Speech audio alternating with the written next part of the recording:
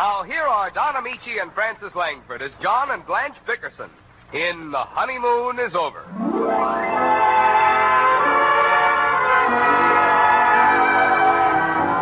It's Christmas Eve, and the Bickersons have not retired. Mrs. Bickerson is busy wrapping presents in the bedroom, while husband John, exhausted as he is from the pre-holiday activity, puts the finishing touches to the tree, which stands proudly in the kitchen, the only other room in the Bickersons' small apartment. Listen. John, will you bring the scissors, please? John, what is he doing in there?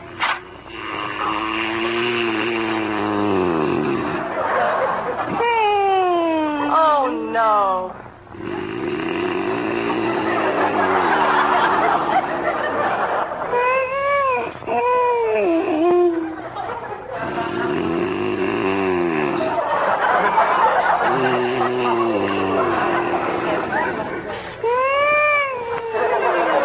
How can a man fall asleep on a ladder?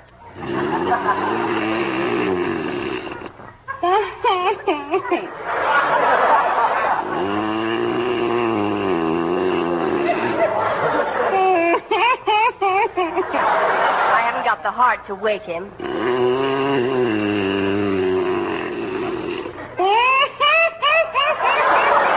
I'd better get him off of there. John! What's the matter, Blanche? What happened? Oh, you poor dear. Did you hurt yourself? No, I'm all right. I'll let fall off that ladder. I must have fainted. Yes, dear. You were fainting like a log when I came in. Why, John, What? you never even touched your dinner. Not a morsel of it. I don't like the looks of it, Blanche. Oh, stop that talk. It's perfectly good food. You let it sit there on the kitchen table for hours getting cold. Do you want me to warm it up for you? No. Just tell me what's on that big plate. Are you trying to be funny, John? I'm not trying to be funny, Blanche. What is it? You know very well I can only cook two things, liver and rice pudding. Well, which one is that?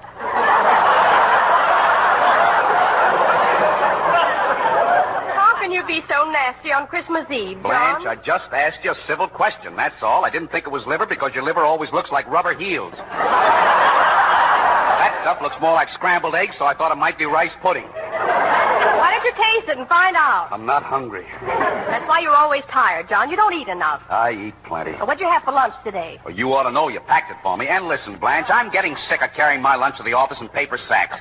Why can't I go to a restaurant like the other fellas? John, what are you talking about? I haven't fixed your lunch for 2 years. Oh, Blanche, every morning of my life I find my lunch wrapped in brown paper on the side of the sink. Lunch? That's the kitchen scraps.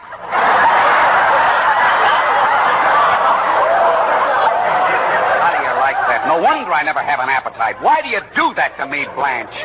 Go on, eat some dinner and finish trimming the tree. I don't want any dinner. I want to go to sleep. Aren't you going to finish the tree? I can do it in the morning. But, John, tomorrow morning is Christmas Day. I expect a lot of people to drop in. The butcher's coming and the milkman is coming. Listen, Blanche, I can't afford to give those guys presents. Why did you invite them over? I didn't invite them. They're coming here to collect their bills. Bills? What bills? I gave you money for the bills. Well, I had to buy presents, didn't I? My sister Clara sent me a package, and I had to get her something in return. No, you didn't. Nobody asked her to send you anything. Well, she did just the same. So I bought her a bottle of perfume. How much was that? $24. $24? But nobody can carry that much perfume. It's only an ounce, silly. It's the latest perfume. Very daring. It's called Perhaps. Perhaps. For $24, you should get Positively.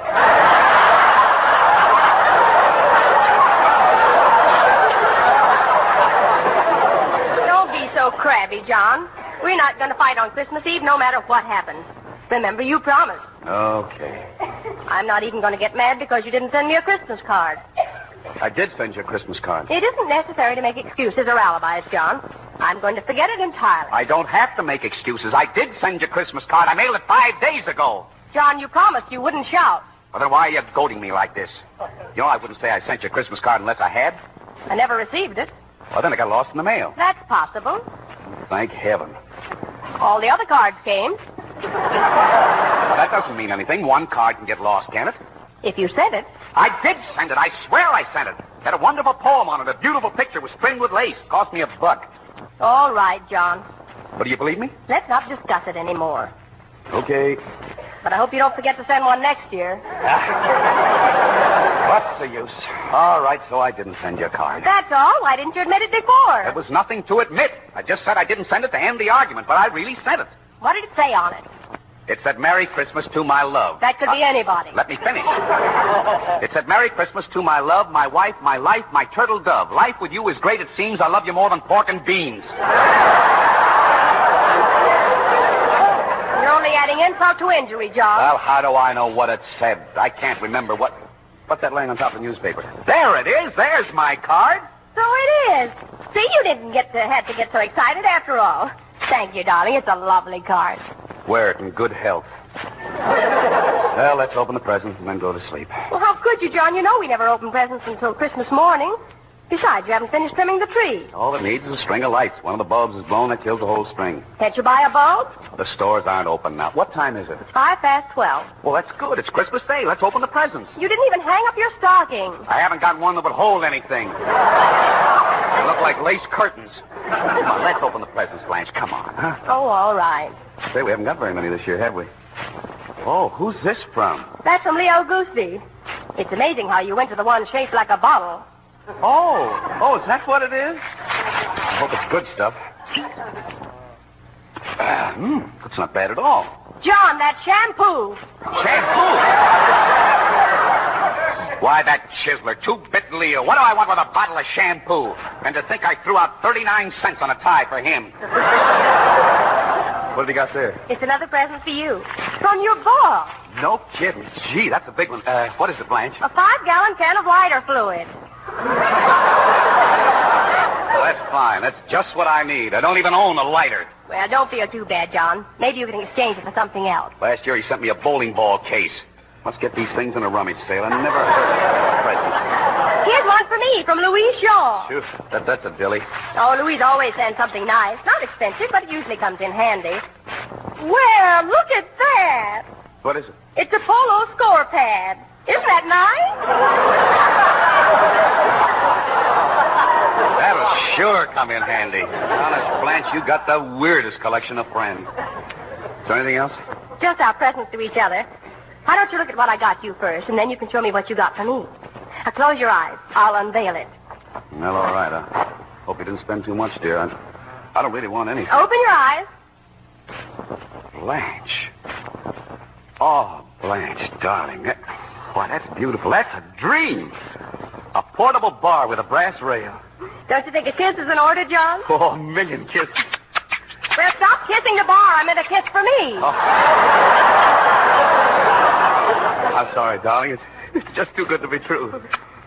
Oh, you're wonderful. Blanche, that must have cost a fortune. John, don't get angry, but I sold my fur coat. You sold your fur coat? I wanted you to have the bar, and I didn't have the money. You sold your coat?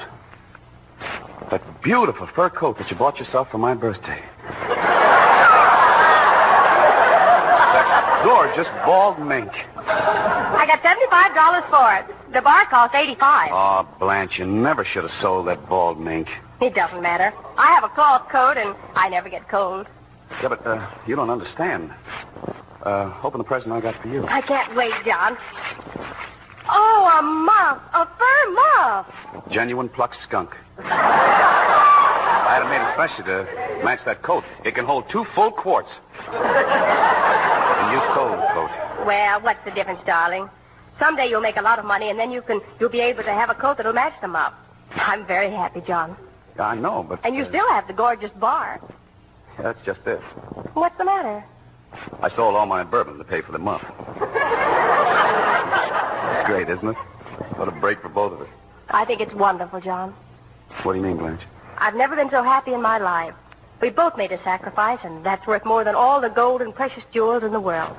Just to know that you gave up a prized possession is proof enough that you love me. I've always loved you, Blanche. I may holler and rant and act like a first-class crumb sometimes. But you never doubted that I loved you, did you? No, John. It's been 7 years, honey. Most of it uphill. I haven't showered you with diamonds or bought any yachts. But I try not to deny you anything. I suppose you have your little faults. What woman hasn't? Or what man either, for that matter. We're both pretty sensitive people. Maybe that's why we beef so much. Still, I don't think we're any worse than any other married couple. At least we have a safety valve and we can let off steam. Some of the others just carry it inside until the break comes. Now, Blanche, I like it this way.